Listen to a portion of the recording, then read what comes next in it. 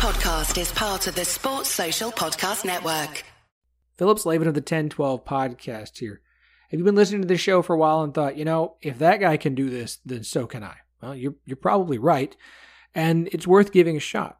The one question you're going to ask yourself is, how do I get my podcast out for everyone to listen to on iTunes, on Spotify? Well, you're going to need a hosting site, and if I may make a suggestion, go with Anchor. It's easy and it's free, which is great for podcast hobbyists who aren't exactly expecting this to make a lot of income, especially starting out. Anchor is fantastic. Anchor by Spotify is the easiest way to make a podcast with everything you need in one place. It has the tools that allow you to record and edit your podcast right from your phone or computer. And when hosting on Anchor, you can distribute your show on listening platforms like we mentioned, Spotify, Apple Podcasts, and more. It's everything you need to make a podcast in one place. And again, it is totally free. It's fantastic. It is what we use. And if it's what we use, it's what we're going to suggest to others. So download the Anchor app or go to anchor.fm to get started. Again, that is the Anchor app or anchor.fm to get started with your podcast.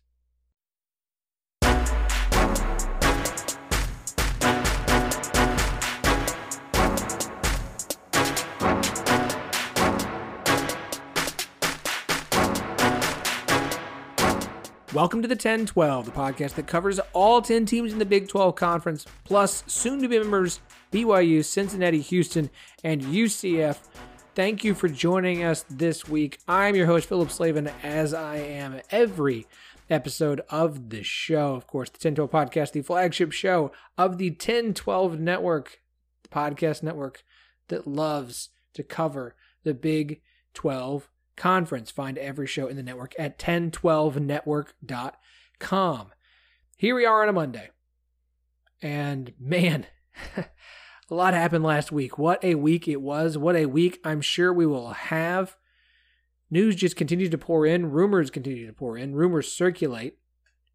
There's so much going on in college football, and the season is hurtling towards us. And what's interesting to me is that as interesting as this week is sure to be, it's not nearly as big as the week after, right? That week after.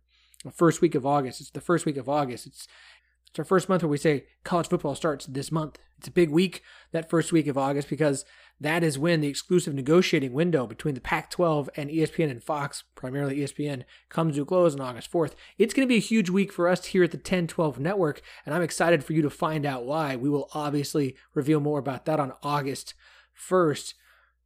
But we're going to talk about this week coming up and the week that happened, the week coming up. I emphasize that first week of August because I think this week's going to feel busy. There's going to feel like a lot of things because, again, a lot of news is going to come out. Some of it will be relevant a week later. Some of it won't. A lot of speculation will continue. That is what happens during conference consolidation season. It's ever-changing, ever-developing, and yet nothing's happened. For all the rumors and information and podcast guests that have come on to every show possible, nothing's actually happened. It's all just speculation. And I'm happy to ride the speculation train all the way to the station. It's a lot of fun. Just remember, this stuff takes time. And with the Pac-12 in an exclusive negotiating window with ESPN until August 4th, nothing is going to happen before then. Nothing. Nothing will. As far as last week goes, think about it. Think about the news that came down. The Big 12 and the Pac-12, no merger. It's not happening. It's off the table. That was according to Pete Thamel of ESPN, who initially reported that, and then everybody else followed. Right? Dennis Dodd reported that Notre Dame wants $75 billion from NBC, and the Big 12 or Big 10 could be a partner in helping make that come to fruition. You're going to see stuff about CBS come out. Here's what's most important. Until the Big 10's TV deals are done and announced, it doesn't matter what anybody says about the Big 12. It doesn't matter because the Big 10 is first. Everybody wants a slice of that pie. Everybody wants a slice of that Tier 1 pie. And if they can't get it, then the Big 12 is on the table. Pac-12 will be on the table potentially too. It's all just rumors. It's all positioning. It's all PR. Now, we are going to talk some conference consolidation here on the podcast. Our good friend, Matt Brown of Extra Points Newsletter, is going to join us. We're going to talk about what goes into the decision-making process as to whether or not to switch conferences. If you're not going to double or triple your TV revenue, if you're going to take a slight bump, a lot of other things suddenly matter that don't matter as much when we're talking 100 million versus 40. So he has some great insight. Plus, we're going to talk a little bit about NIL collectives in light of the news of Texas Tech's Matador Club. And that is the reason we're talking about it. It's not a direct relation to any issues with the Matador Club, but specifically more NIL collectives. Matt Brown is awesome. He's a fantastic guest, as always. Also today, we're doing another position group ranking. This time we have the guests. Don't worry, it's not just me. We have two great guests, Joe Broback, Adam Lunt, joining us today. We're doing defensive back units. That is corners and safeties. It is fantastic. About that Texas Tech NIL collective, the Matador Club. Look, at this point, I think you all know what was down with the emojis, the cactus emojis that overloaded Twitter last week. If you're not, I'll sum it up real quick for you if you didn't know. Started with the Matador Club announcement. Of course, Texas Tech has signed 100 football players. That includes 15 walk-ons to $25,000 a year contracts. It's freaking awesome. TCU's recruiting director, Brian Carrington, decided to start kind of subtweeting Texas Tech. Y'all really got to stop romanticizing what appears to be unique NIL deals, he said on Twitter. While they waive what appears to be a big number, I urge you to ask these schools to quantify your brand potential as an individual entity separate from the university in the same market. He went on to include who would want to build their brand in the desert and use the cactus emoji. Texas Tech fans, doing what they do, grabbed that cactus emoji and ran with it. And not just Texas Tech as fans, the university, football coaches, social media. The cactus has now become almost the secondary logo, mascot, if you will. And man, if they have a cactus mascot at Texas Tech football games, all I know is this. This offseason, Texas Tech confirmed tortilla throwing, so that's a thing. They embraced the cactus emoji. That's a thing. TCU Texas Tech, November 9th. That's all I'm going to say is that. I cannot wait for it. I cannot wait for it. As I mentioned, Matt Brown is going to join us in a bit. There is one thing that he and I talked about before we recorded that I wanted to talk about with you. And it's more just an airing of a thought that I've been working through for a little while, a few weeks. Big 12 fans are salty on social media, especially at national media, who work for The Athletic. I think that's the media group that they are most angry with, and especially some podcasters who are there, and also one ESPN reporter in particular who tried to help the AAC seemingly raid the Big 12. It's not that national sports media is lamenting what is potentially about to happen to Oregon State, Washington State, and other Pac-12 schools.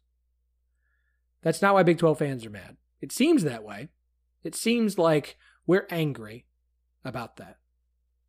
Look, I hate this for them.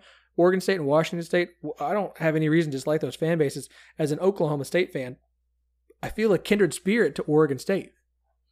Orange and black, second-tier program in your state, led by a former star quarterback who's made your offense a lot of fun and starting to build something special at your university. Sounds awful familiar.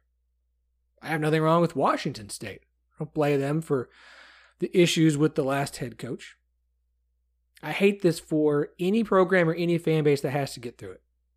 Just like I hated it for the Big 12 teams last year. What Big 12 fans are mad about is not that national media is sad for the Pac-12. It's that last year, instead of vocalizing how much it sucked for Kansas State, Oklahoma State, Iowa State, and Texas Tech, national media was too interested in coming up with clever names like Hateful Eight or Vengeful Eight or Forgotten Eight. Haha. Look how clever we are. I'm not mad that national media is sad for Pac-12 schools. I'm pissed. I'm pissed that casual, flippant comments were the best they could come up with the Big 12 teams that remained last year. And I don't care about the history of the Big 12 or the history of the Pac-12. I don't give a rat's ass.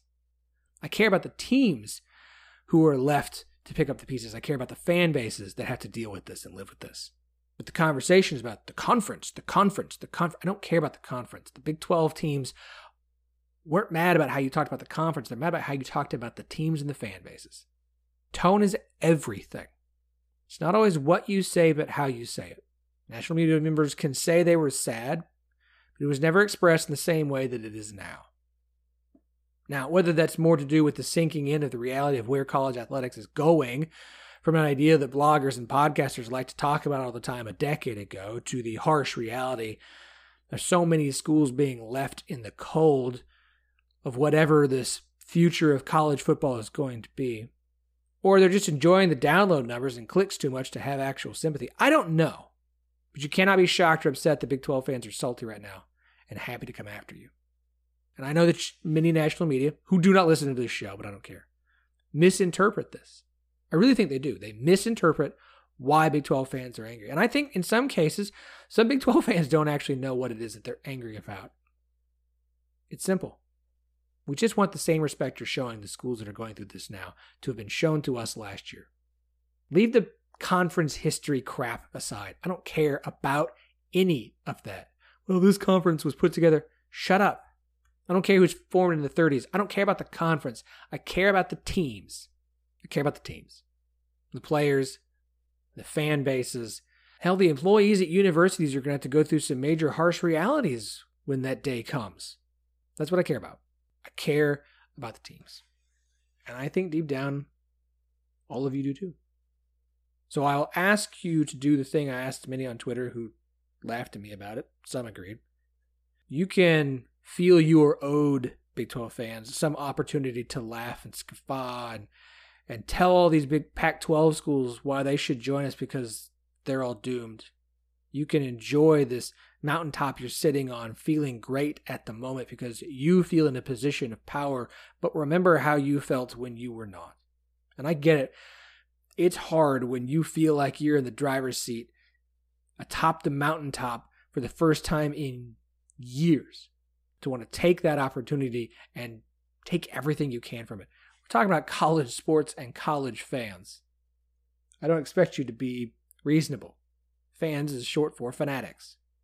But I will ask you to do this. Remember where you were. Remember how you felt. Remember what you did not like. And pay that same respect to those fan bases. They trashed. I don't care.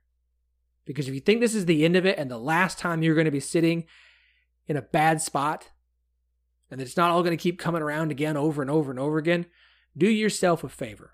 Act with kindness, compassion, and empathy. Because every fallen kingdom was atop the world at some point. They're all gone now. It's not a terrible way to live.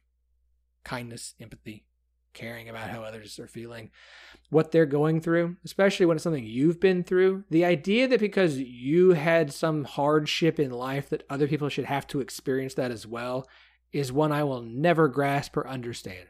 I wouldn't want anybody in the world to have to go through anything that in my life I would view as the worst of times. I don't wish that on anyone. Neither should you. Because that ain't it, folks. That ain't it. All right. We're getting a little bit too far outside of sports here, so let's rein this back in. Matt Brown, as I mentioned, coming up. Position group rankings, defensive backs coming up. Excited for both of those. Next week's a big week. A big week here for the 1012 Network. Next week, starting August 1st, you're not going to want to miss the August 1st show. You are not going to want to miss next week's episode. I'm glad you're here for this one because it's a doozy. It's long, but it's good. It's real good. Before we get to that, a little podcasting business, Home Field Apparel, the most comfortable vintage college sports apparel you will ever wear. Every Big 12 school's on there now, folks. Every single Big 12 school is now available on Home Field Apparel. All of them. All 14. 14. Every school that's going to be in this conference in 2023, the 2023 season, they're there. And you can get 15% off your first order on every single amazing shirt with the promo code NETWORK12, NETWORK12. So if you're a TCU fan, Texas Tech fan, OU fan, Oklahoma State, Houston, Cincinnati, BYU, Texas, Iowa State, Baylor, Texas Tech, UCF, West Virginia. And if I forgot one, I'm sorry. Promo code Network12, 15% off your first order. Be rocking the most comfortable vintage college sports apparel you will ever own, you will ever want, you will ever need this college football season. All right, 3 great guests, 2 fantastic interviews. I've held you up long enough. Let's get to it. So obviously, conference consolidation, as we refer to it here, is ever-changing, ever-moving, and rumors are left, right, and sideways. But I wanted to have a conversation today that felt a little more concrete. No matter what decisions are made by what schools, I think it's important to talk about what things go into those decisions before they are made, because obviously TV money is the talking point and football is the sport we're all focused on, but there are other things schools have to consider when deciding to switch conferences. So I'm very excited to bring somebody on who is very well versed in conference realignment and consolidation. Now, a lot of it is at the FCS and D2 level, but I do think even though those are vastly different than FBS, even to P5 and G5, there is a lot that translates across all of sports here. So very excited to have the publisher and owner of Extra Points, a subscription that I personally have and pay for myself. Matt Brown. Matt, welcome back to the show, man. Hey, thanks so much for having me. It's great to be here. Absolutely. Obviously, the conversation we're seeing a lot from the Big 12 side, Big 12 fan sides who are talking about this is, okay, the Pac-12 is in this tough situation. Obviously, they're negotiating with ESPN. That window remains open until August 4th. We don't know what that offer from ESPN is going to be, if they're going to sign a deal, or if they're going to go out to market. And the conversation is about money. USC and UCLA are leaving for the Big Ten, where they're going to make vast sums of money compared to what they were. Same thing for Oklahoma and Texas going to the SEC in that decision last year. And there's a big difference between more than doubling your revenue from TV and seeing a 25 to 30% bump, right? Which I think is a big thing. People are kind of, look, when it comes to millions of dollars, people have a hard time with how much that actually is in relation to sports, and have a hard time with how much things actually cost. So I don't want to talk about that so much today. It is obviously a factor. What I'm more interested in is, what are the other things that play into whether or not a school decides to switch conferences? Because these are not decisions made by athletic directors or football coaches or fans or boosters. They may be able to have a voice at the table, but university presidents, school boards, school chancellors, those are the ones who are making the decisions as to whether or not a school changes a conference affiliation. So we can break these down one by one if you want, but just if you were to talk about some of the other things that schools consider and weigh on the decision as to whether or not they want to switch which conference they're affiliated with. Sure. No, it's a great point. And we just can't emphasize that last part of what you said enough, that coaches, and even to some extent, even athletic directors, are not the people that are driving these decisions. They're not the ones that ultimately have the final say. Your AD is generally very involved. It is unusual for a school to make a decision that their sitting AD really opposes for realignment, but it's really about presidents. So a major factor, and this is different from school to school and conference to conference, but typically a very significant factor is institutional fit. And that can mean different things to different schools, but very broadly, universities want to athletically affiliate with schools that have lots in common with them.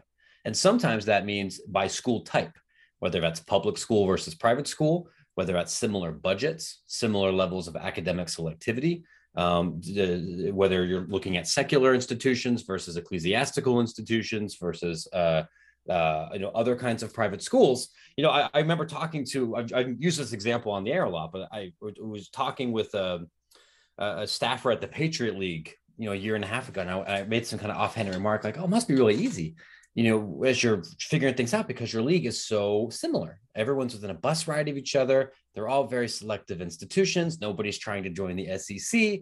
That there's a lot of truth to that. But then when we sit down for president's meeting, we're going to have somebody like a general, from a service academy. We might have a Jesuit priest.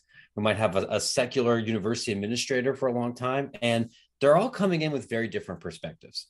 So if a school has an opportunity to affiliate with similar institutions, often, and if they're not going to really financially competitively damage themselves, that's often what they want to do. At the P5 level, historically, that idea of institutional fit has carried a lot of currency with administrators in the Big Ten and the Pac-12. And I understand why some fans think this is irrelevant or it's elitist or it doesn't make sense. And I would say there's not all of those criticisms are wrong. But I mean, and I'm not saying I agree with them. I'm just saying as a reporter, I know that people at Stanford and Cal and Washington care about being able to say, these are our peers. We are like these schools. We are secular. We are research oriented. Most of us are very selective. We have this R1 designation, right? And so you're trying to affiliate with schools like that. Other leagues, like the American Athletic, and to some extent, the modern Big 12, don't share that. And sometimes it's because, hey, what we think is more important is how we fit together athletically, or we don't have the luxury to have institutional fit.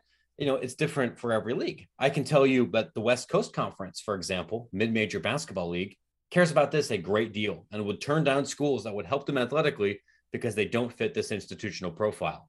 The Western Athletic Conference doesn't care about this as much. And part of that is because they can't afford to, and part of that is because their philosophy is different. But when you're evaluating that, fit institutionally is a major factor. The other, I think, important thing for people to realize is that money is a huge factor, but money is more than just broadcast television. Joining conferences also increases or changes costs. Does going into this league change the way that our conference distribution is set up? Do we need to increase our spending because the median athletic budget among our new peers is different? Do we need to change what sports we sponsor, either by dropping sports or adding sports or pursuing affiliate memberships, which might increase costs for other sports? What will our travel costs look like? Will we need to pay travel subsidies to get people to come here?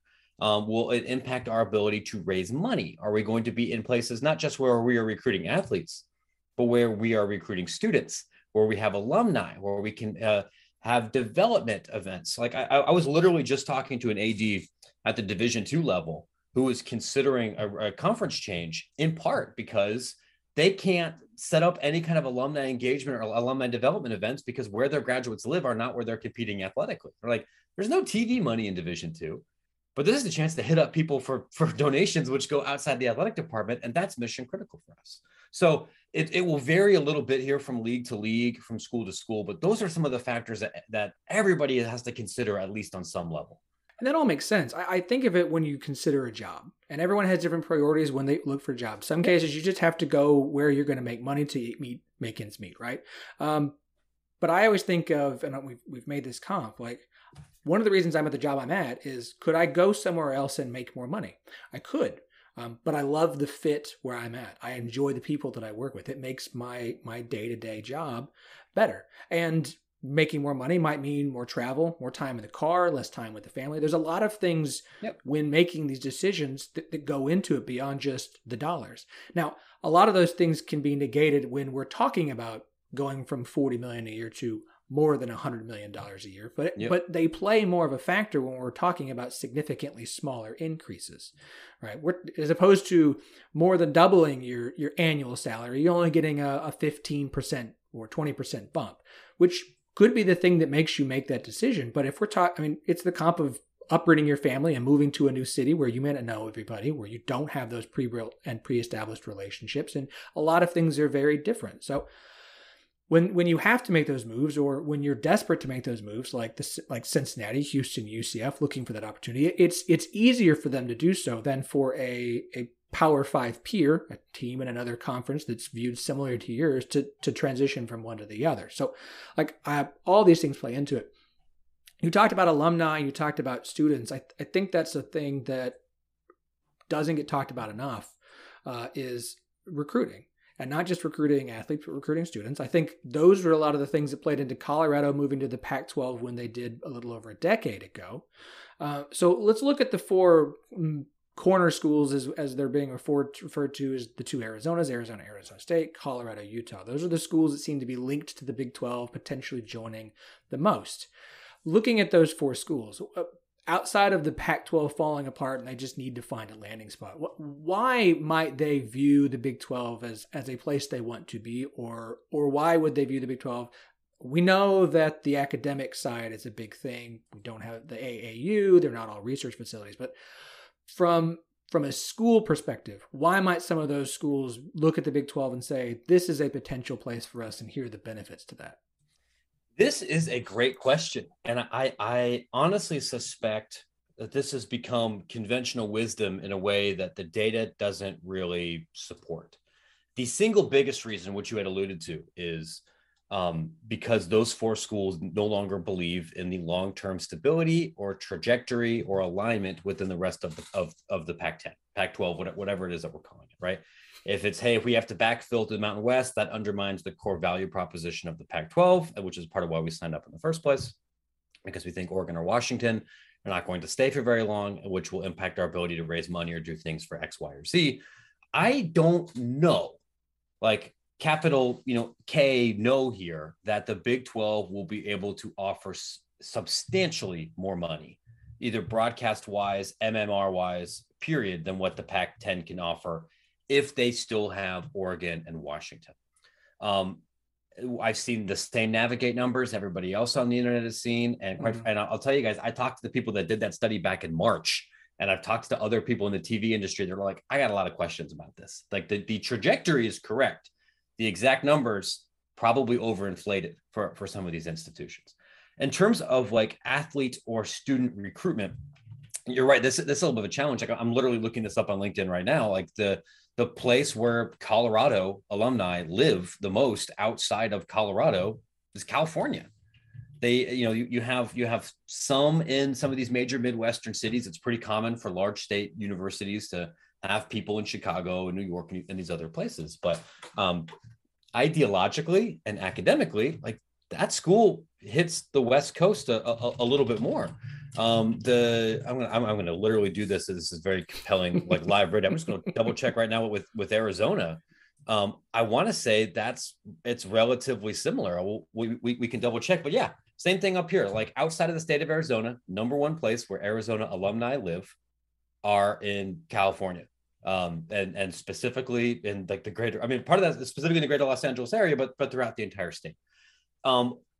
If, for example, one of these schools believed institutionally, it's way more important for us to have a bigger presence in Texas or in Kansas City or nationally, the Big 12 might make some more sense. I don't think that's what the data shows right now. And I say think, not like absolutely not, or, all these Texas Tech fans are full of baloney or something, or this is all fake news. I'm not saying that. I'm just saying, as a reporter on this beat, I don't think I have enough information, reported or otherwise, to say this is definitely the case. Yeah, and that was really a big part of what led me to this, is I had seen some mention of Arizona State potentially seeing the value in trying to recruit the state of Texas more, right? Part of it being proximity. There's tons and tons and tons of people living in the state of Texas, and building an alumni base there would be valuable. But I hadn't seen any, I seen speculation, but I hadn't seen anybody report it. I hadn't seen any data to back it up. And it sounds nice when you hear it, and it sounds like, yeah, why wouldn't people want to get more students from the state of Texas? But just because something sounds nice doesn't mean it's the reality. So again, we're talking about schools leaving essentially relationships they've been in for a long period of time, having less annual athletic access to where their alumni base is associated. This plays into why, despite what people may say, it's not as easy as just like, yeah, let's just go. Let's head off to the Big 12. This is going to be better for us in the long run. Yeah, and it all comes with opportunity costs, and it has to be a university-wide commitment. Anybody joining the Big 12 tomorrow will not in and of itself direct significant students from DFW or Houston to enroll in that school. If it is joined by a campus-wide marketing and publicity and recruitment effort, and they start sending a bunch of reps to the high schools in those places, and they buy billboards, and it's a unified thing, then it could. That isn't always the case. And that's a question that's much bigger than just the athletic department. Yeah, agreed. Matt, I've run out of questions here, and you've provided excellent answers. But there is one other thing I want to talk to you about since you're here. Obviously, Texas Tech fans have been all over Twitter. For those who've seen the cactus emoji, we've talked about that a little bit. But you did get into a discussion with some Twitter fan or some Texas Tech fans on Twitter about the Matador Club, their new NIL collective that's basically giving 100 football players $25,000 a year, or 2,500, 25,000. Point is, I think it's 25,000. It's 25,000, which I believe is the largest promised across the football that I've seen from anybody do. I know Miami's had something similar, but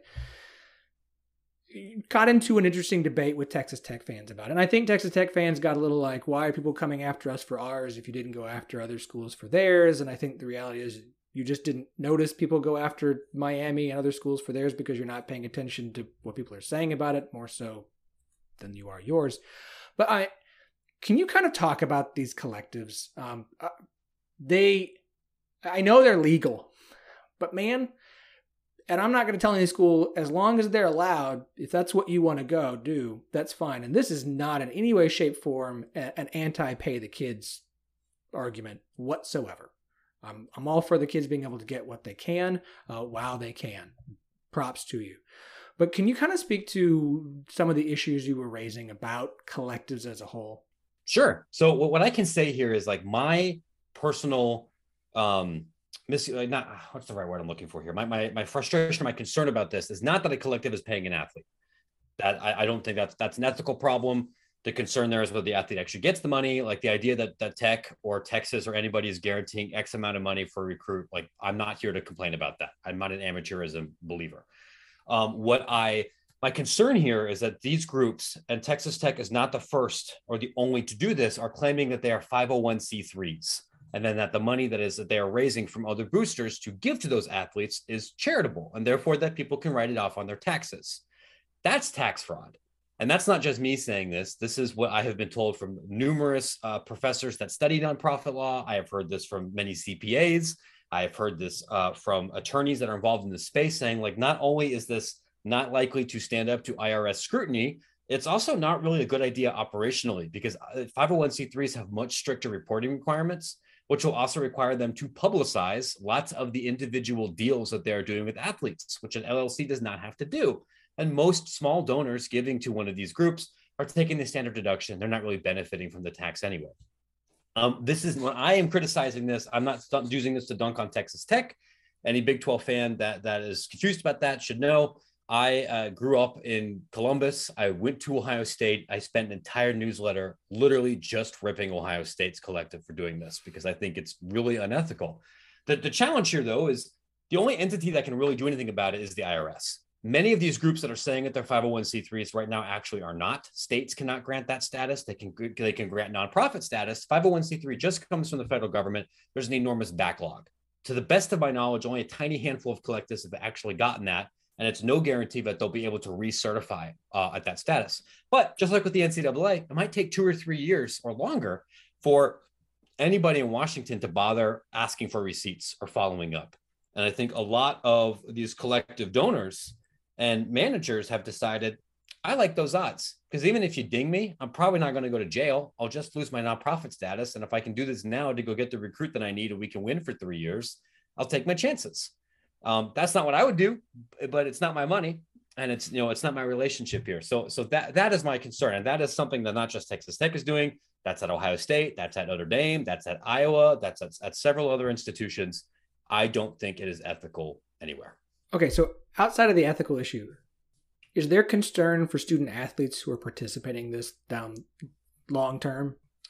I mean, in the event that, say, somebody at the IRS looks at the receipts and looks at the case law and says, by God, Matt Brown is right. The law is very clear about this. This is not actually a charity. Paying somebody 7 times their market worth to be able to speak at an event is not charitable. I am revoking the 501c3 designation. That is a problem for the collective manager. That might be a problem for any of the big donors who are trying to lower their taxable income. That wouldn't be an issue for the athletes. They would not be exposed to like criminal liability or anything. their risk would only be insofar as the NCAA or maybe the state of Texas decides to enforce any of their state laws, which is pretty unlikely.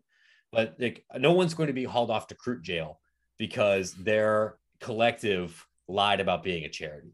Now, there's some other individual exposure that some of these athletes could get in big trouble for. The most obvious one is their own tax liability. If you're being paid by a charity, whether that's a real charity or a charity, that income is still very taxable, and you need to be reporting that, and you need to be setting aside money for it. Even if you're getting non-cash assets, I am convinced we are going to hear some stories in the next couple of months once the IRS cleans up that backlog of athletes that took that $55,000 truck and did not realize that meant that was a taxable asset and they had to set aside some cash for it, and they're going to be in big trouble. That can get you in hot water, not so much the 501c3 stuff. No. Everyone was in such a hurry to get all the NIL stuff set up and ready to go that I am worried about the student athletes. I'm happy this is going their way. I hope that they're being taken care of by some adults or agents who are doing this the right way. There will be some who aren't, and I'm very worried for them. I feel like the people who actually should be getting in trouble are going to be just fine, and the kids are somehow still going to be end up holding the short end of the stick at the end of all this. That seems to be how it goes more often than not. Matt, man, you are awesome. I appreciate it. As I mentioned, I am a paid subscriber to Extra Points newsletter. That is not why you came on. You were just gracious enough to give us some of your time today. But please plug the newsletter, man. It is fantastic. It's my pleasure, folks. If you're interested in off the field coverage of what shapes college athletics, the original reporting, unique analysis, whether that's the EA Sports College Football video game, whether that's NIL, conference realignment, changing NCAA policy, travel logistics, any of that stuff, you can find it at extrapointsnb.com. Also, host of the Going for Two podcast. And as far as the newsletter goes, folks, if you're curious what kind of sound effects and music your school might be sending off to EA for the college football video game revival, Matt is getting an updated list constantly of that. I know UCF is one of the schools he's gotten information from. It's kind of neat. It's a weird thing to care about, but I find it very, very interesting. So I would subscribe. There is a non-paid version if you guys want to do so, but I would get that in your email inbox on the regular. It's absolutely worth it. Even if you don't read every one, which I'll admit I don't, but I read most of them. Matt, again, thank you so much for your time today. I really do appreciate it, sir. Hey, it's my pleasure. Take care, y'all. Are you a parent listening to this podcast with a child at home, either in middle school or high school, but already thinking about college planning, scholarships, or dreaming of them playing sports in college? Do you know a high school or middle school athlete who wants to go and play in college? Whether it's D1, D2, D3, or just they're not even sure, they just want to keep playing during college. Well, let us introduce you to one of our friends of the podcast and a company who is an expert in the world of college recruiting, Recruit Route.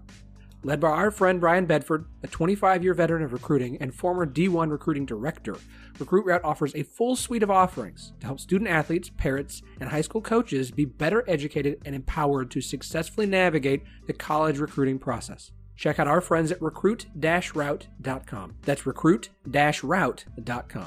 Don't forget, run your route in recruiting with Recruit Route. Current and former athletes, members of the athletic department, and of course the best fans in the country all make up a very special group we like to call the Cyclone Family. Join me, Jamie Steyer-Johnson, as I bring you closer to the people that make Iowa State unique each week on the Cyclone Family podcast. Some names you may know, while others may be new to you, but one thing's for sure, this is one family reunion you won't want to miss. Each week on the Cyclone Family podcast. All right. Hopefully this time, by the end of this, I have both of our two guests' audio so that you can actually hear why they are ranking the teams where they are in our position group rankings. We don't have a repeat of last week where it's just me telling you what they said kind of verbatim, kind of as best I can, and then my audio. So hopefully this is done correctly, or I'm just going to shut this thing down for a few weeks and take a nap. Joining us today for our defensive back rankings, that's what we are doing. That is a combination of corners and safeties. And if you want to throw in linebackers, you're welcome to in pass coverage, but we'll mostly focus on CBs and safeties. Two return guests. Thrilled to have them both. One, the author of one of my favorite college football preview magazines. It is one of the things that I use when I set up my rankings episodes. That is, of course, Joe Broback. Joe, welcome back to the show, man. I'm glad to be back. I'm excited to talk about a list that we've talked about is probably ever changing, might change as we go along here.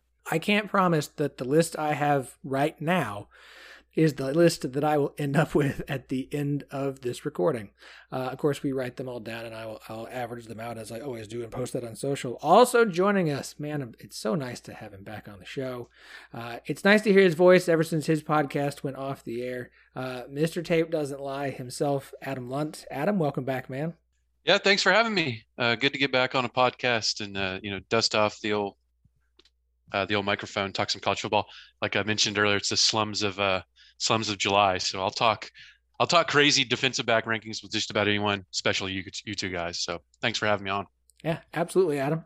When we do these, I always have like a list of guests I want to get. And so typically, if you've listened to this for a couple of years now, there's some repeat guests, but there's a reason that they're repeat guests. It's because they know what they're talking about and they do a good job. And I trust their planning and research far more than I trust my own. So I let them do most of the heavy lifting because, especially this year with a 2-month-old, I'm just going to keep using my children as an excuse for my inadequacies for until they're 18 and out of the house. So really it's like a reset with the third one. I've got 18 years now. Okay. So we are doing defensive backfields. That's how we were ranking them. That is a combination of corners and safeties. We just start at number 1 as we always do, which usually when number 1's not too exciting, it's a consensus. I get the feeling it won't be today.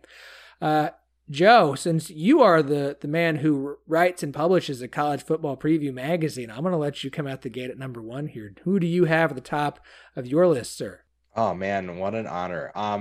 Well, I'm just going to start with Oklahoma. I will say that I'm glad that Bookie is gone because I was so sick of all the unforgivable, ridiculous penalties for no reason and the talking trash and not backing it up. So I'm just happy that there's some consistency on that backside. I just really like the combination of the talent they have returning and Brent Venables. I think that's just a great combination. The corners really intrigue me. Key Lawrence, Woody Washington are just 2 to start. I really like what they can do in terms of their talent. And I like I said, Venables coming in just is something that obviously we don't know exactly what we're going to get, but we've seen what he's done at Clemson, and you pair that with the talent at Oklahoma. And that's really exciting. Now Billy Bowman looks like he is becoming a bodybuilder from what I've seen on social media. He's just absolutely jacked. Now, whether or not that translates to the field, I don't really know, but I just think they have so much talent, so much depth, and they have a coach that knows how to coach a defense and how to create an elite defense. I didn't really see anybody that could compete with that. I'm going to go with Kansas State. I think at the end of the day, this is an incredibly hard list to compile. Lots of incomplete units. And I think, I'll be honest. So Julius Brents is the guy that intrigues the hell out of me because 6'4" cornerback is like what everyone dreams of. But I think, and I'm gonna say his name and I'm gonna totally butcher it, but it's gonna be fun anyways. Ikao Boye-Do, I think is how you. I don't know. I probably butchered it. Nonetheless, I remember him specifically like locking down one side of the field. He was the guy. He reminds me of like from Oklahoma State, like Rodarius Williams 2 years ago, where like he didn't put it up any stats because no one threw to his side of the field. And I think when you have 2 solid cornerbacks, you can have average safeties and still be a really, really good secondary. So I think I'm more inclined to go towards the really, really top end subgroup of the bigger group as the top unit. And I feel interesting person to keep an eye on is Sean Robinson. Some Big 12 fans may remember him from the former TCU quarterback that transferred in. Apparently he moved to safety and played at Missouri last year. I thought he was still a cornerback. So I learned something. I don't know if he's any good, but just I'm interested to watch him play safety. So I'll roll with K-State as my number 1 unit. Yeah, he was playing safety at Missouri for a couple of years, as far as I recall. I guess I'm lacking on SEC East depth charts. So I'm guilty as charged there. So. You don't follow every former TCU player who transfers? Adam, come on. That would be a full-time job. There's a lot of quarterbacks that transferred from TCU. So no, I do not, unfortunately, for the listeners. Okay. All right. Joe, you and I are in agreement here. I have Oklahoma at number 1 as well. You made really good points on Woody Washington and Key Lawrence. Justin Broyles, who I thought was pretty solid last year, getting bumped back. I think he probably ends up behind Bowman. If you're telling me the guy who started last year and played fairly well is now a backup, that tells me that your depth is really good. I also really like the addition of transfer corner CJ Colden from Wyoming. I really like OU's depth. I really like that they have 2 guys that I like in Woody Washington and Key Lawrence. Another transfer I forgot to mention, Trey Morrison, who came over from North Carolina. Obviously, Venables played again, as a team at Clemson, coached against him, has seen him quite a few times, very familiar with him, and brought him over for a reason. I believe he's supposed to be a play at nickel. He's rated pretty well, rated well in coverage. Not as good at run blocking. Luckily at nickel, he can just sit out there and stay in coverage. I like this unit as a whole, and they have 2 really strong pieces. I think most of my early ones are based off of you've got a couple of strong pieces or a really strong piece and then a nice bit of depth. And I think that's what Oklahoma brings to the table this year. Okay, so at number 2, Joe, who do you have, sir? So this is where TCU comes in for me. And I think it's just I have a little bit too much love for Travius Hodges-Tomlinson. I just really like his game. He's one of, Adam mentioned before, when you have good corners, then you're usually pretty good, even if you have average safety play. We kind of talked about this before the show, but Noah Daniels is a guy I think a lot of people were in love with going into the 2021 season, but obviously just can't stay on the field. So if he stays on the field and he is what everybody thinks he is, then, I really like what they have kind of on the back end. But yeah, this is one of those, I really like them, and that might have, influenced my rankings, but I just think they have so much talent. And then when they're firing on all cylinders, they're a really good group. I have Texas. Texas is back, apparently. I want to jump off a bridge now for saying that. I think so. I guess all of my apparently I like tall defensive backs. I'm influenced. I'm easily swayed by that, but certainly interested in Ryan Watts, transfer from Ohio State, 6'3.5". Again, super tall for a bound. Like, I think when you can get super tall cornerbacks that you can lay out in the boundary, because all Big 12 teams like to play with those hashes and play the wide side of the field, and then when you've got a rangy cornerback that you can sit out there and just set it and forget it, I think that's a pretty huge advantage. And then you've got a guy on the other side who's Deshaun Jameson, who we're a little bit more familiar with. It's more of a traditional twitchy defensive back that has a lot of experience. This again, it's very similar to Kansas State. Their safety room is insane. They have like 5 safeties. They've all moved positions. They all used to be linebackers or nickelbacks or cornerbacks. They're all playing a different position now. So I don't know exactly how that's going to play out, but I think if you look at the upside on some of the players they do have Anthony Cook coming back as a returning safety, returning starter at safety that I certainly like. But just the upside, I think, of those 2 corners with a little bit of experience and versatility at safety, I think is good enough for them to be at number 2, which again, I'll reiterate that, there's like a razor thin amount of separation between maybe even the top 6 or 7. So anyways, I'll roll with the horns, number 2. Okay. Joe, we got to quit doing this. I have TCU at number 2 as well. Like, I agree on the issue of Noah Daniels. I don't know. Did you say that before we recorded? I don't remember. No, I'm tired. I think Adam mentioned it before. Okay. So obviously Travius Hodges-Tomlinson has a You guys are going to love where I have TCU, by the way. It's going to be a lot of fun. This is going to be a fun episode. I can already tell. Look, I think he's one of the best corners in the Big 12. I think he's going to play really well. Obviously, Noah Daniels is talented. There's no question there, but there is issues of injury. Then bringing in Josh Newton from Louisiana Monroe, which is a guy that a lot of people wanted. Now I feel like you have 3 guys. So even if you have issues with Daniels, I like Newton a lot. I think you're going to be able to have Daniels should be at least play a couple games and give Newton some time to acclimate. You bring in Colorado transfer Mark Perry for safety. I think that helps a unit that needed a little bit of help. You get experience at safety as well with Nick Bradford and Josh Foster. Like I like TCU. I like here's the thing with Gary. Like, they had obvious issues, but the talent was far from bare when he left. Like, TCU continued to recruit really, really well. They recruited really well on the defensive side of the ball.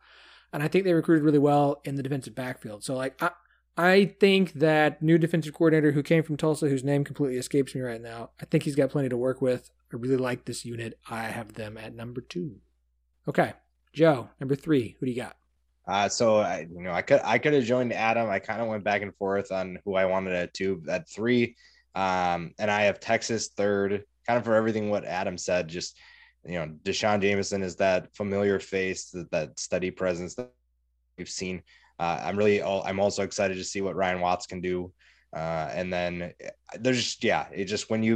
I think that Texas has been recruiting so well, and we're just waiting for it to translate to the field. And if they're able to actually find a way to do that, then this group is going to be exciting. Obviously, we believe that the offense is going to score a ton of points, but I think one thing that you'll benefit from that is because their receivers are so talented, your DBs are going to get some work in practice. And so you're going to see, your practices almost will be more difficult than some of the games that you're going to play. And I think that your DBs will, it's either sink or swim with the talent that Texas has. I think that it's going to be a team that swims.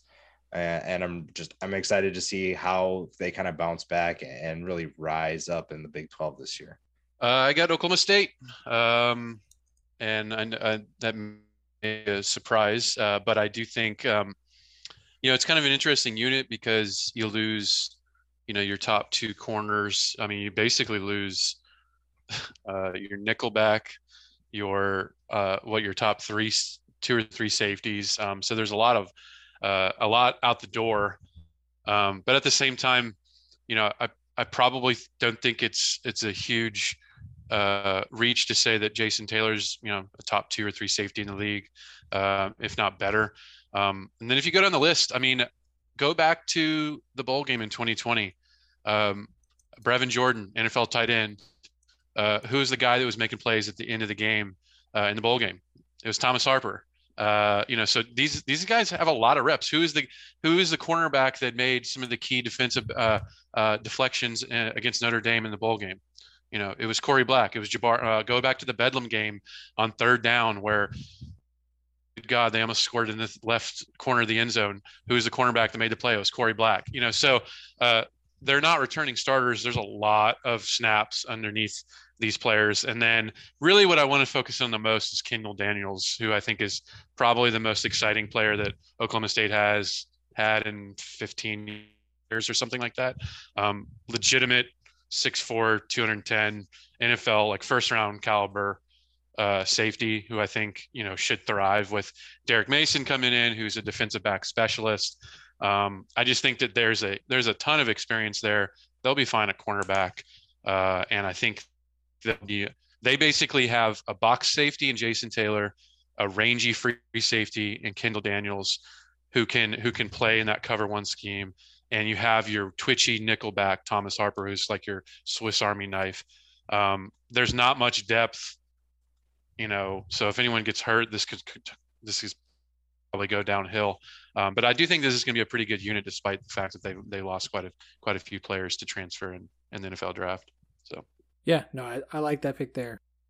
I'll have some thoughts on them. We'll get to them in a minute. Okay, so for number 3, I have Kansas State. I think Brents and Boydo are the best cornerback tandem in the Big 12 and will be this year. And both kind of came out of nowhere last year. I would expect both to take a step forward this year and continue to improve. Throw in graduate transfer Josh Hayes, who took a lot of snaps at North Dakota State and Virginia, and you add a 3rd guy with a lot of experience. I don't know of a better 3 deep at corner that I can think of that I feel really good about in the Big 12 than those 3. You're replacing a lot of snaps at safety.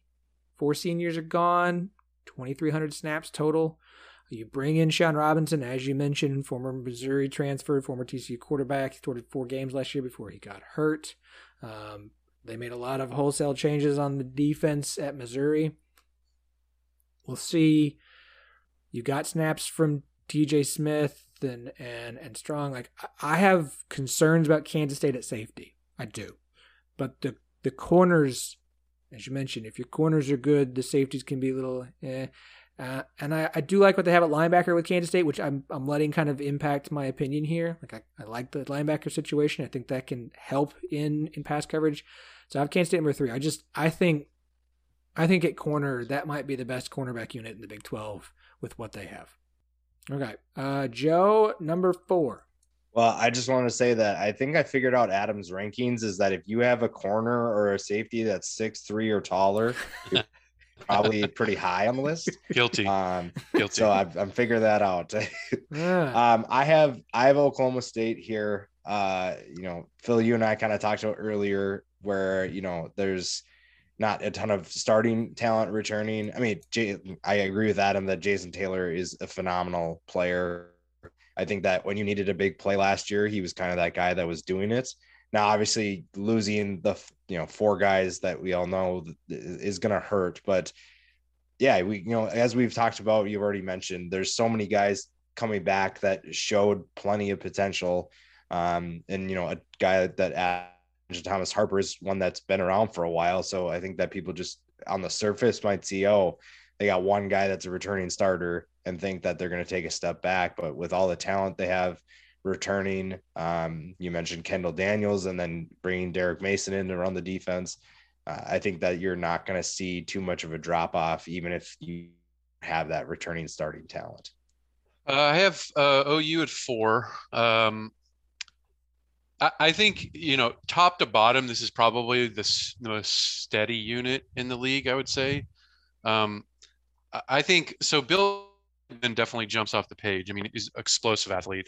I watched him in high school. He went to Denton Ryan, crazy athlete. But I thought he was kind of underwhelming last year. I know he didn't play a whole lot. He's kind of playing like a nickel position. They're moving him around. And they, I think they've been bouncing him around a little bit. I think at this point he's more of an athlete than like a football player, like an instinctual football player. So I think there's some growth there. The talent, certainly, like the raw athleticism is certainly there, but like I know Woody Washington has a lot of snaps, DJ Graham, like a lot of these players are pretty good players. Key Lawrence was someone that I think people were really hopeful coming in from Tennessee last year. Again, I kind of underwhelmed overall with the unit, but I think top to bottom, there's not really like most of these units we've already talked about have like really, really talented players and like huge holes or huge question marks. I don't really see that with Oklahoma. Like, I think it's pretty good unit from top to bottom, but I feel like unless Billy Bowman takes that next step, I don't see like a top or an all Big 12 caliber player in the secondary. Like, let's say top 2 teams, maybe third team or honorable mention, something like that. But with that being said, collectively together, when you add up all, pretty good players, I think that's a really, really good unit, and certainly don't blame you guys for ranking them number 1 for sure. So, AKA what he really means is that none of them are 6'3" or taller, so that's why they're further down. True, and Billy Bowman's like what 5'9", so he's or 5'10", like he's really short, so he's out. So sorry, Billy, if you're listening to this. Okay, so number 4, I have Texas. I mean, you guys have covered pretty much everything. With John Jameson back at corner, Anthony Cook, the Ryan Watts transfer, I think is really good. Janae Barron, I don't remember you guys talking about him. Who's supposed to man the star position. I remember him coming out of high school. I remember the recruitment of him. I have a weird thing about remembering DBs who I wanted to go to Oklahoma State and then went to Texas instead. Mostly because I enjoyed not developing. Maybe will now because Herman's gone. I like him. I liked him out of high school. I'm really interested to see what kind of development he makes this year. And I think that's the biggest thing for Texas is the defense last year had major issues both with, coaching decisions, and these guys were just massively underdeveloped during Tom Herman's era. If this coaching staff is what we think that it's supposed to be based off of their history and acumen, like, they should all take a step and get better this year. And like the defensive line is the issue at Texas, not necessarily the backfield. I like this unit. The safeties are kind of, as you mentioned, Adam, like we'll see.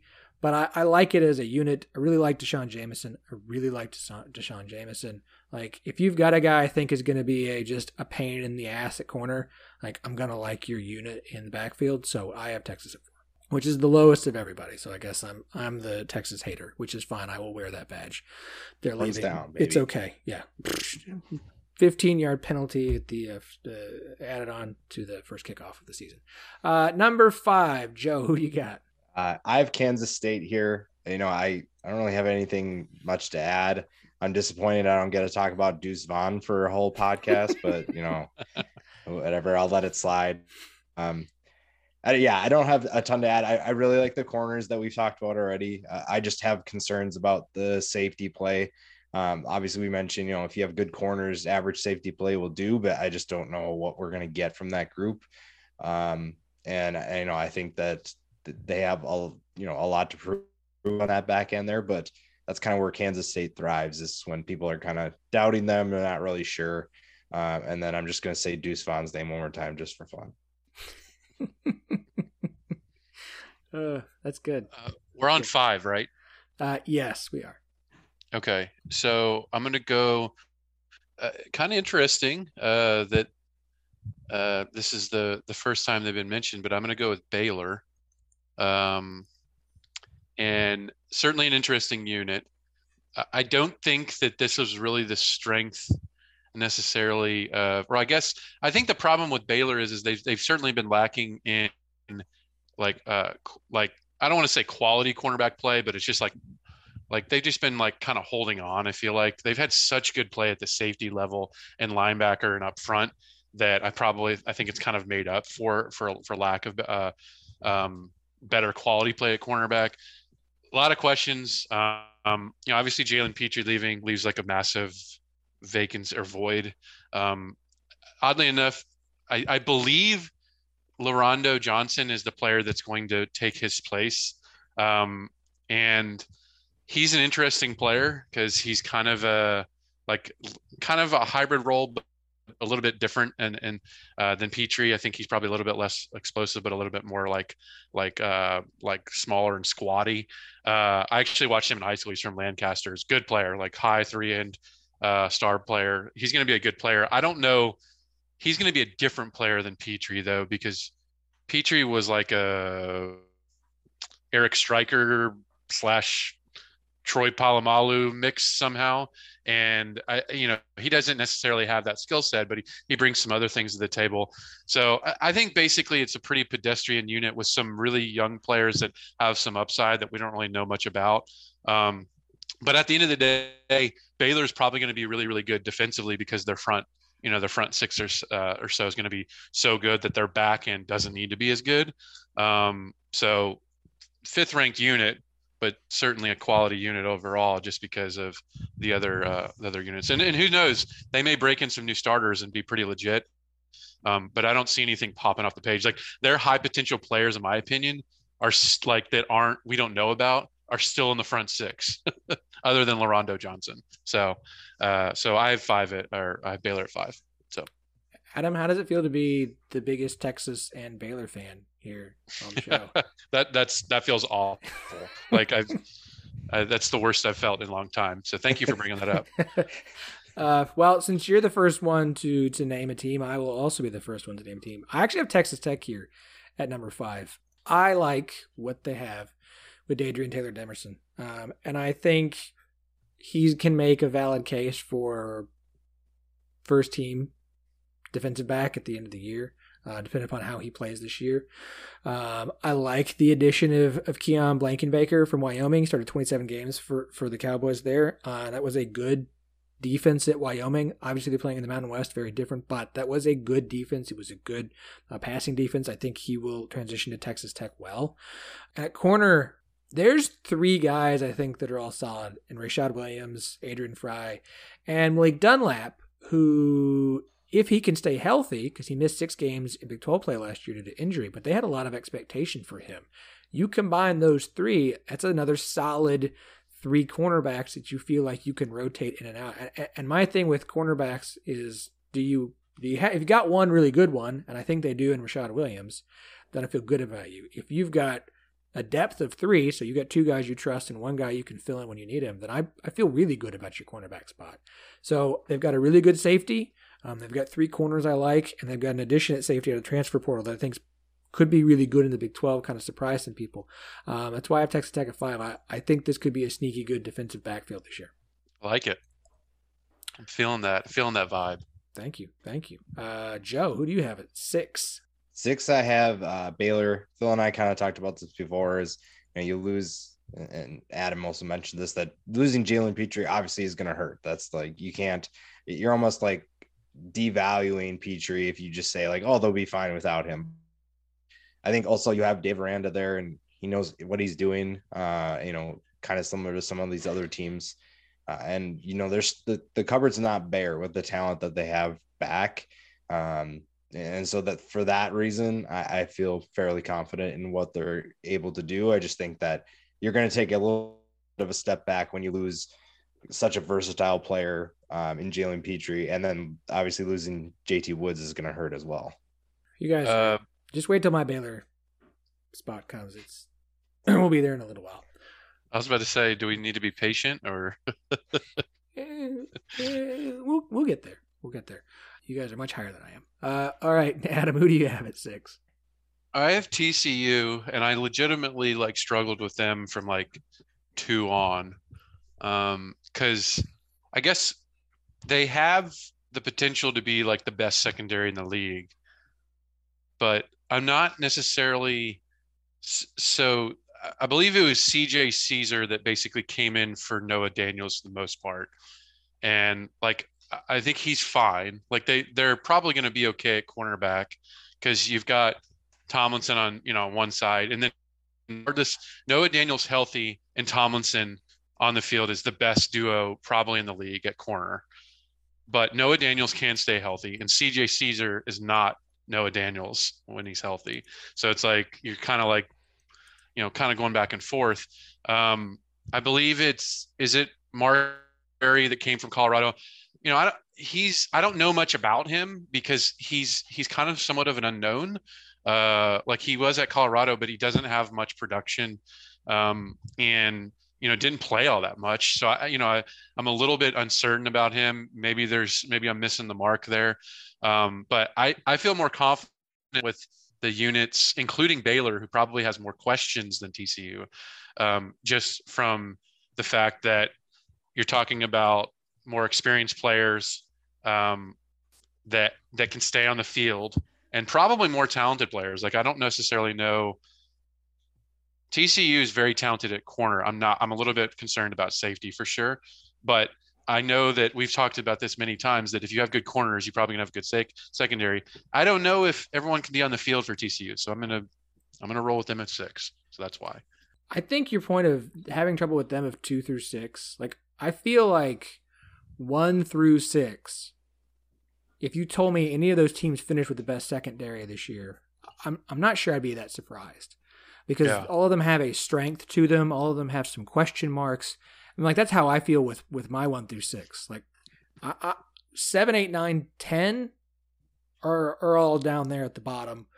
But 1 through 6, if you told me at the end of the year that any of those was the best defensive backfield, I would probably I would say, okay, I'll ride with that. And at 6, I have Oklahoma State. Adam, for a lot of the same reasons you did. One of the things about OSU that's cracked me up, pretty much since 2019, I feel like every year, and I hate to knock Ian, but he's the one who comes to mind, who did a great job with us here when we did pass catcher rankings. But every year everyone would be like, well, they lost. First, they lost AJ Green at corner. There's no way that anyone's going to be able to step up and play as well as a cover corner as he did. And then Rodarius Williams did. It's Rodarius Williams is gone. No one's going to be able to step up and play as well as he did. Well, and then Christian Holmes did, and Christian Holmes stepped. And every year they've had somebody step up into that, lock them down on an island corner. And every year they needed somebody, and someone has done it and done a really dang good job. All that is leading to, I don't care. I try not to be biased about Oklahoma State. But one of the most potentially biased things that I will say is that Tim Duffy and Hammerschmidt, the cornerback and safety coach at Oklahoma State, are 2 of the most underrated defensive back coaches in the country. They do an incredible job of evaluating the kinds of athletes that they want to recruit, getting talented guys in, safety and corner, and developing them, because OSU continues to put out solid cornerbacks. They're replacing both with Muhammad and Corey Black this year. One of them is going to step up and be awesome. I think more preseason polls and teams have leaned towards Jabbar Muhammad. I lean more towards Corey Black, but I think both are going to be solid. And at safety, like Thomas Harvard's played. Jason Taylor's played a lot of football. He has made so many big plays, both safety and on special teams. Like, we'll see how he does being just the full-time starter, but like, it's not like there's not experience. There's not a ton of starting experience, but these guys have all played snaps. Kendall Daniels is a wild card if he's what we think he is. I think there's going to be growing pains for this unit. That's why I have them at 6 and not a little bit higher. But I think by the end of the year, throw in, it's not just that you have a new defensive coordinator, it's a defensive coordinator whose background is in coaching defensive backs. So that certainly doesn't hurt you. I think with coaching, with the way they've recruited at this position group in both safety and corner, and the proof in the pudding of the development here, like, I think OSU is going to be fine. They won't be quite as good as last year in game 1, but I think this is a unit that's going to be good and it's going to get better throughout the year. Joe, number 7. 7, I have Texas Tech. I like a lot of the guys that you mentioned. I think Rashad Williams is really fun to watch. He was tested quite a bit last year. Dadrian Taylor-Demerson is another guy that was very productive for them. And I think, Adrian Fry's been there for a while. They lose a couple guys that obviously that hurts, but this is also a group that finished last in terms of EPA against the pass and, towards the bottom 10, I believe, in the country. And that's just really concerning, especially with a lot of the offenses that you're going to face, a lot of the passing attacks that you're going to face. There's talent there, but again, it just comes down to, can this unit perform well together, cohesively? I like some of the talent that they have individuals, but as a group, I'm just not sure if they can put it together. If they can, then I think that we're talking about a group that's going to be higher up on this list. But for now, I need to see it before I believe it. So I'm going to go with Iowa State. And I feel like this is kind of more of a vote, like a blind vote, just saying they're probably going to figure it out because they're generally have a great defensive culture and all that stuff. I think the move of Anthony Johnson is going to be interesting. So it's kind of reminds me of Greg Eisworth, where, he basically shifted positions, I think, early on in his career, and, undersized 5'11", 195, 200 pounds, moves from corner to this. And then they just get this crazy high functioning play. Iowa State does out of these like hybrid safeties. Somehow they keep finding them. So I don't think there's really anyone that stands out. I believe their projected cornerbacks are Miles Purchase and TJ Tampa, according to what I'm looking at from Phil Steele. And I do have some reservations in terms of just the overall talent level, but I feel pretty confident they're going to figure it out. I do think that this is kind of where the drop off is, though. Like we talked about the 6, and like that we talked about has like some really, really strong upside players. Not saying that doesn't exist here, but it's a little bit harder to see, more so than any of the teams that we previously talked about. So probably this is going to be a pretty good defense, especially when you got a guy like Will McDonald up front that's going to be wrecking havoc. But again, you're talking about sheer units individually. Certainly I knock them back a little bit more from the top 6. So. All right, this might be perceived as a hot take. I wanted to put them higher, but this is as high as I could put them. I have Kansas. Yes. I really like Kenny Logan. And I think he's going to be fantastic for Kansas this year. Here's the thing. When we did our transfer portal winners and losers, we talked about Kansas as the biggest winner. You bring in Craig Young, who's a safety from Ohio State. He's got 3 years left. 132 snaps, 15 tackles. He's played well. Jarrett Paul started 12 of 13 games at corner. Comes in from Eastern Michigan. Marvin Grant, transferred from Purdue, started 13 games last year. I really like what they have added in the defensive backfield. Kansas didn't lose to the portal anything that they were like sad to lose. Everything they brought in, especially in the defensive backfield, has immediately improved that entire unit for Kansas. I have some questions about corner, but I really like what they did there. I really like Kenny Logan. I have Kansas here, and I'm sorry to the teams that have not been named by me yet. You'll get named here in a minute. And there's not a lot of separation between probably 7, 8, 9 for me. 10, sorry. But I really like Kansas here because I like what some of the other teams have at their position groups, but I really like Kenny Logan a lot, and he's so much of an X factor for me that I had to put them right here. All right. No one's telling me I'm an idiot, so this is good. I'm feeling. I like it. I like the pick. I like the pick. I mean, at the end of the day, I think, and just a quick comment on the portal, like the portal's an opportunity to like eliminate historical barriers, like it's kind of it used to be like JUCO, like Kansas State built their program on JUCO, and like the transfer portal is the modern day JUCO, where it's like, Kansas can't go out and recruit traditional kids that are, basically the Baylors and Oklahoma States, and they're all doing hey, we're going to go just like recruit really good athletes and try to turn them into football players. So that's one strategy. And then you got kind of the lower tier that are like, all right, we're going to scoop up all the best talent we can in the portal. And to their credit, they did a hell of a job this offseason. So I like the pick. I think it's a good one. So. Thank you. All right. Just pat myself on the back. Joe, who do you have at number 8, sir? I have Kansas. I'm going to piggyback off of that. When your safety 8 leads the team in tackles, that's kind of a problem, honestly. I don't know. That it is. It's not a good reflection of the rest of the defense.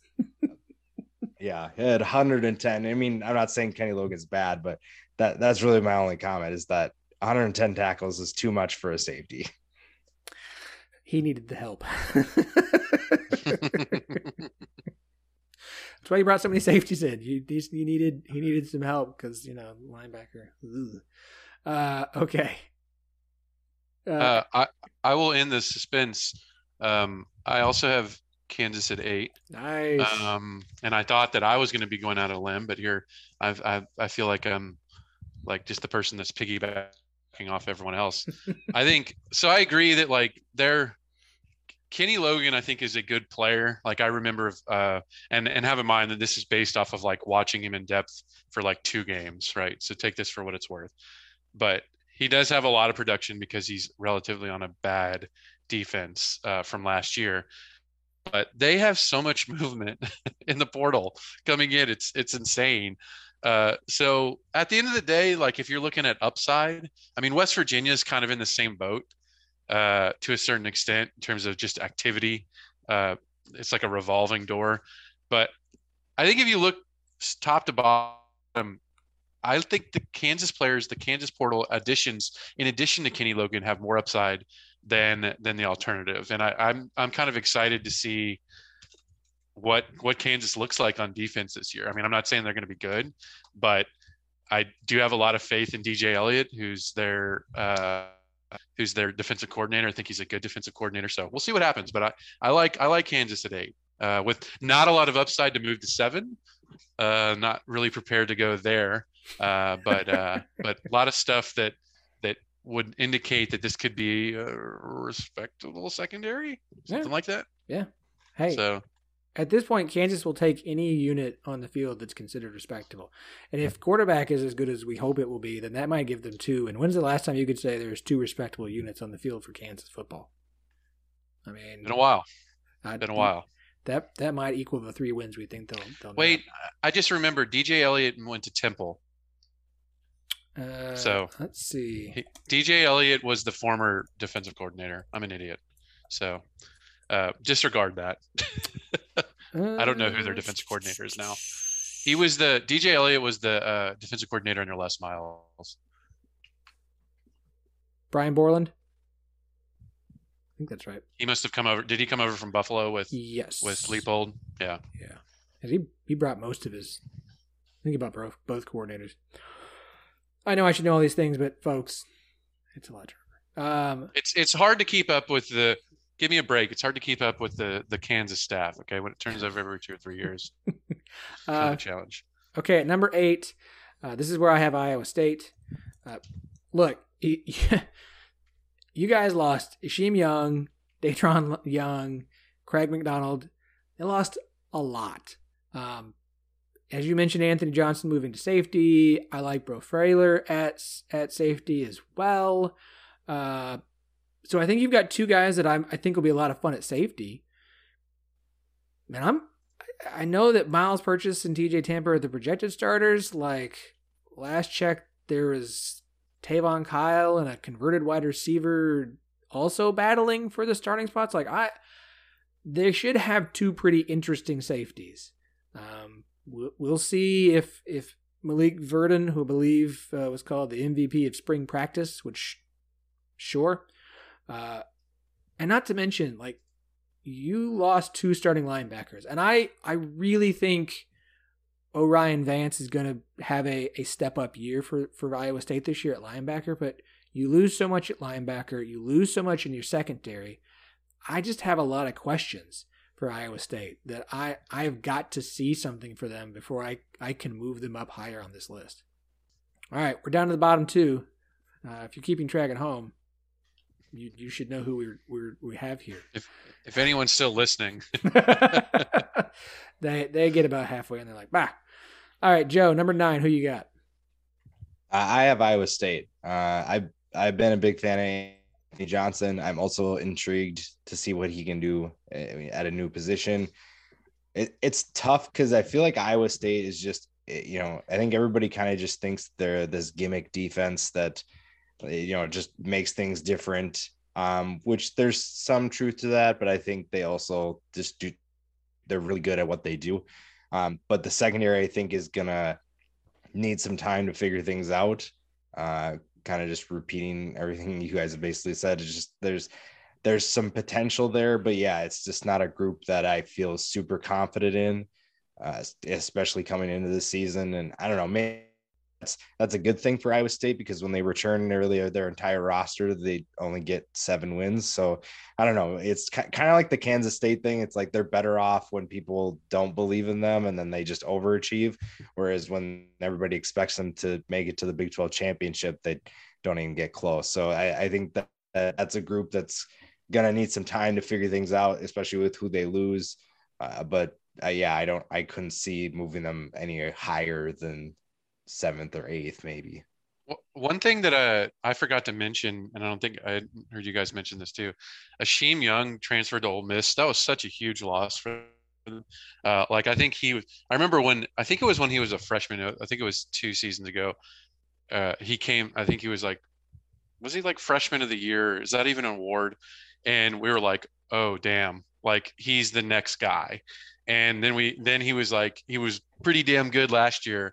And then with Anthony Johnson and him and Young coming back, like I think that bolsters a really strong secondary. But with him gone, it's just there's a lot of youth behind there, and I think that's going to be tough to overcome. So I think him, probably one of the most impactful secondary transfers in the Big 12 was Isheem Young, in my opinion. So yeah, I think I have them much higher if Young is coming back. I don't know if I'm putting them in the top tier, but yeah, Young returning definitely adds more, I guess, scheme versatility that they can utilize different guys. If they want Johnson to play safety, they could still do that with Young back, but now you're kind of forced to put Johnson back there because Young is gone. And, we mentioned Eisworth is gone too, but yeah, if Young comes back, this is a very different group. No doubt. I would have them ahead of Kansas if he was back. That's what I'll say. All right. What an honor, man. Just rave reviews. Adam, who do you have at 9? I have Texas Tech. And I don't really have much to add from what Philip you had earlier. Certainly a good group. It's kind of inverted of all the other units where most of their experience and talent is coming back on, kind of on the safety side versus the cornerbacks. I am interested. I don't think that they're overly talented in the secondary, because ultimately they had a big talent gap that they had to overcome. But I am interested to see what Tim DeRuyter can do as defensive coordinator, who's made some pretty significant turnarounds in his career career. Specifically, I think it was the one that was it Cal? I'm not sure if it was Oregon or Cal, but basically like cut their points per game almost in half. I don't think that that's going to happen at Texas Tech specifically, but I think that that could play a pretty big impact.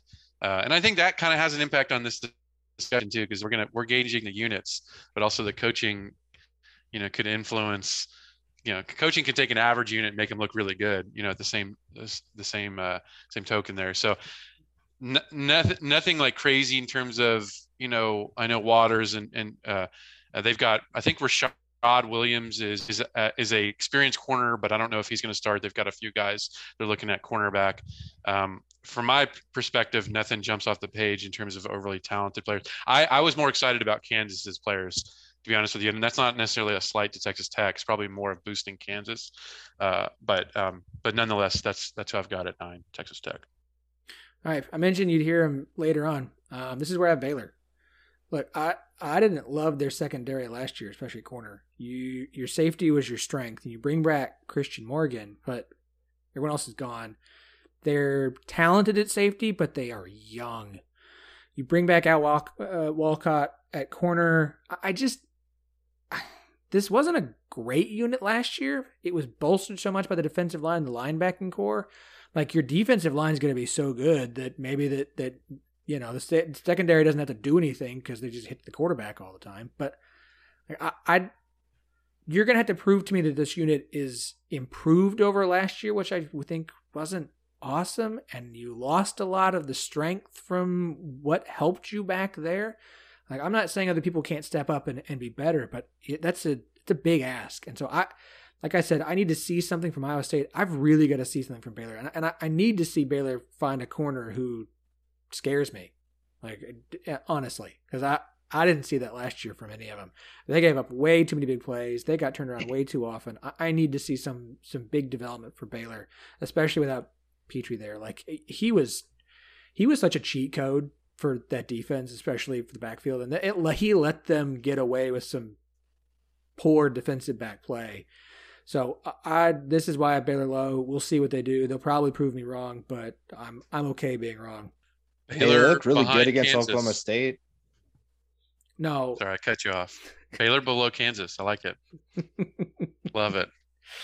What would you say, Joe? I cut you off. Hey, Baylor's secondary was Spencer Sanders' favorite target in the Big 12 championship game. So apparently they can catch. Yeah. That's good. Well, hey, Baylor needs wide receivers this year, so maybe they can move. Yeah. Playing both ways. Okay, boys, we are going to have a consensus here. We are going to have one team that we all have in the same spot here at the bottom. Joe, why do you have West Virginia in last place? I was a little upset with West Virginia because and Kansas, because it's like, the last couple of years, it's like, well, I know who's going to be at the bottom, and then it's just working up from there. But now apparently I have to like Kansas, so now I have to actually work for the bottom spot. I just think that they lose so much, and last year wasn't exactly inspiring in terms of like a talented group that, kind of like you said before, nobody really puts fear into you when you're playing West Virginia. And they lost a lot of guys, whether that's graduation, NFL, or the transfer portal really hurt them at key positions. So that's going to be tough. But I just don't see anybody on there that I'm like, oh, that's a dude that's going to be a guy that's really going to, like, a guaranteed going to, put fear in an opposing offense. Now, Adam mentioned before, there's some potential with this group. So I think I like that, but not enough to put them higher than anybody else on this list. Yeah. I mean, I think I don't have much to add. I would just say, I do like the way that they're adding players to their roster. I mean, I think overall West Virginia has done a really nice job of like upgrading the talent threshold across the board. I think that they kind of have added a slew of like FCS caliber talent to secondary, which is fine. I mean, there's good players from FCS, and some of them could be good. I specifically think, I believe it's most of them might be backups, but Jazeer Cox and Marcus Floyd are coming from the FCS level, and there's no experience. I think it was it Charles Woods that started like a handful of games last year, and that's it. So they have like basically very little starting experience. And I know that like, I boosted up OSU because they don't have a lot of starting experience, but as far as I know, a lot of these players don't have a whole lot of snaps either. So it's not just starting experience. Despite all of that, I'm not sure the talent level is there. So like, even if there was like an upside to see there, like for example, with Iowa State, like I see some upside at cornerback, and they don't have necessarily a whole lot of experience under their belt. I'm not sure I see that at West Virginia. So that was kind of the main thing that caused me of like, inexperience and lack of upside is a bad combo, I think, in general. And for that reason, I ranked them 10, unfortunately. So yeah, I mean, I'm with you guys. Like I know Charles Woods was a preseason Big 12 first team. We did not vote him there. He could be really good. He could be a starter this year for them. And look, West Virginia typically has a good defense, but the strength of their defense is typically the defensive line. I just have too many questions. The transfers, they could be nice. McCormick could be nice. Rashad Ajayi from Colorado State, I'm probably mispronouncing it, I don't care. Could be nice, but they lost so much to the transfer portal across the board on defense and in the secondary. Like, the defensive line should be good. The linebackers got more depth. From the West Virginia people I've talked to, like, this secondary is a problem and scary. There's a reason they're 10th. And I'm not trying to like sit here and be like but they're not. I have too many questions. Like show me, prove to me. Like any West Virginia fan who's like, no, they're going to be way better than you think. Like you have to sell me on something other than just like, well, I think so and so, and they said this about spring ball. I'm like, okay, like I'm with you guys. I don't know what else to say. Like I have the least amount of faith in West Virginia of everybody on this list. it will be interesting to see how it works out though, because like basically, they're almost 75% of their starting secondary could be transfers from FCS. Because correct me if I'm wrong, but I think Charles Woods came from like Indiana State or Illinois State or something like that. And they have a few other transfers from the FCS level too, which I think it'll be interesting to see how it works out. Because like it might be like an avenue of talent that hasn't been like completely exhausted by the bigger programs. I think Charles Woods definitely will be interesting to see. I didn't even know he was voted first team Big 12. That's news to me. That sounds like an unbelievable reach. I would not even have him like honorable mention probably. So that's wild to me, but I am fascinated to see how that works out. And I think Neil Brown's a good coach for the most part. And I applaud him for trying a unique strategy nonetheless. So. Hold on, I'm now going to confirm this because I'm pretty sure that, yep, Charles Woods, first team preseason 2022. Yeah, I don't know how he made that jump. I don't know how he made that jump. He was he wasn't even honorable mention last year from what I could tell. But I'm looking at 2022 preseason all So is it Tomlinson and him for first team? It's just DB. So it's not corner or safety, it's just DB. So it's Kenny Logan, Julius Brents, Jason Taylor, Hodges Tomlinson, and Charles Woods. Wow. There's like maybe 5, 6, 7 corners that I would absolutely take in front of him. It doesn't have to be corner. There are other defensive backs in the Big 12 that I would put over him. We put in Dadrian Taylor Demerson. That's who I had. Like I think he's gonna be really good at safety. I threw him. I'm glad he got on the list. Like I don't think he'll be there at the end of the year. I don't know. Wow. Yeah, I'm not sure what to say about that. Other than I disagree. That's the best way to put it. Yeah. That was interesting. That's a no for me. It's a no for me. Yeah. All right, guys. Now that we've wrapped this up, any general thoughts or anything when you were putting your list together that maybe stuck out to you the most or surprised you the most? I almost added the 4 new Big 12 teams in here just for fun because this list is just going to get longer and longer. Okay. Well, now that you've teased that, now you have to rank them in the just the 4 new ones. Yeah. So I'll probably go UCF is probably the best one coming in. And then it's tough between BYU's last. I think they have plenty of talent returning and starting talent returning, but nobody that's like, that top tier guy. I'll probably go Cincinnati just because they have the track record, and then Houston I think is going to be a lot better. But I think all 4 new teams would probably be above maybe my 7 through 10 if I'm putting them all in there.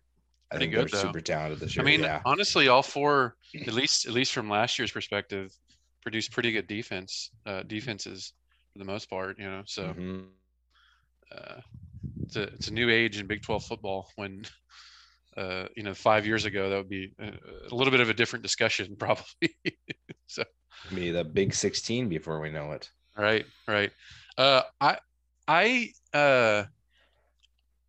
This is going to sound really stupid, and everyone's going to make fun of me for it, which is fine. It's nothing new.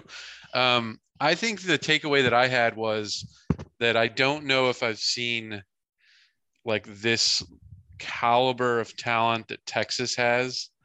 Like their wide receiver talent is like pretty crazy good. And the fact that they've got a few legit cornerbacks is like generally pretty good. They've still got a lot of holes. I still don't necessarily think that they're not, there's not a like number one, like a clear number one team in the Big 12. So I still wouldn't like anoint them to that, but it will be interesting. A lot will hinge on the quarterback for Texas. And I'm not a big Quinn Ewers fan.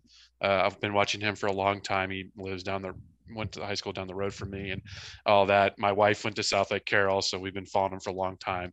And I'm not I'm not like all in on him, but he is probably going to be a pretty good quarterback in the league, mixed with some of the stuff that they've got going on at the skill position. And then the things that they have coming down the pipeline at the offensive line are certainly exciting. So, Texas isn't back, but they could be back later. You said Texas is back here in this episode. Don't you backtrack now? You said it a lot, Adam. You were horns up while we were horns down, so I don't know what's going on over there. Adam Lunt, Secret Orange Blood, subscribe. Hey, as long as they can be back in 2024 or whatever, I don't care. That's fine. Go be back or whatever 2025. Just wait a few years. Give us right. And then go be back all you want. That's fine. So, but that was something that stood out to me. I'm trying to think too of like, I get the feeling that like the weird thing for me would be that like there may be like 5 teams. Like most people think that there may be like 2 or 3 teams. I feel like that group is solid 5 at the top of the list in terms of like who has a chance to be in Arlington. And I don't necessarily think that I would differentiate any of them. Like Kansas State, Texas, OSU, OU, and Baylor to me are like a hair like late, really, really similar in terms of strengths, weaknesses, all that stuff. And any 2 of them could go to the Big 12 title game. I think Kansas State's a really, really good football team, top to bottom. And I think a lot of times people will leave them out of that discussion just because they're Kansas State. I think they're brilliant. I would almost put them in front of Texas, and I just talked up Texas like crazy. So I'm a big Kansas State believer. That was the second observation. So Adam is taking Texas fans on an emotional roller coaster in one episode. Talked them up and then threw them back down. So you heard it here. Adam's predicting Texas versus Kansas State in the Big 12 title game. That would be fun. I'd watch it. I would watch that. That would be a interest. I'm sorry if you tell me we got a Big 12 title with just Bijan versus Deuce. Yeah, I'd watch the crap out of that. That would be awesome. That is going to be the most interesting battle in the Big 12 this year, is those 2 for RB1. You guys have been awesome so much. Adam, do you have anything you want to plug? No. Okay. I have nothing to plug. Don't talk to me. Texas is not back. Don't hate tweet me. And hopefully July ends sooner than later. That's what I'll plug. And stop being so hot. Joe, I know you do. You have a fantastic college football preview magazine. It is one of the ones that I use along with few different others, but I have the digital copy. It's fantastic. Joe, where can everybody check that out, as well as the rest of the wonderful work you do covering college football? You can just find me at Joe Broback. All hateful comments can go to Adam. I don't really deal with that. Adam's my hate department. So yeah, you can just find it there.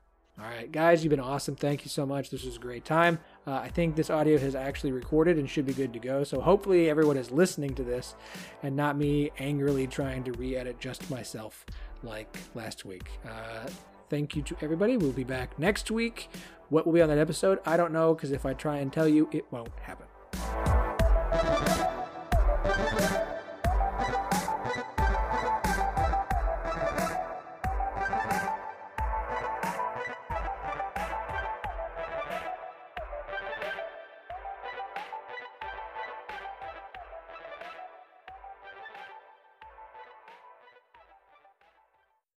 Sports Social Podcast Network.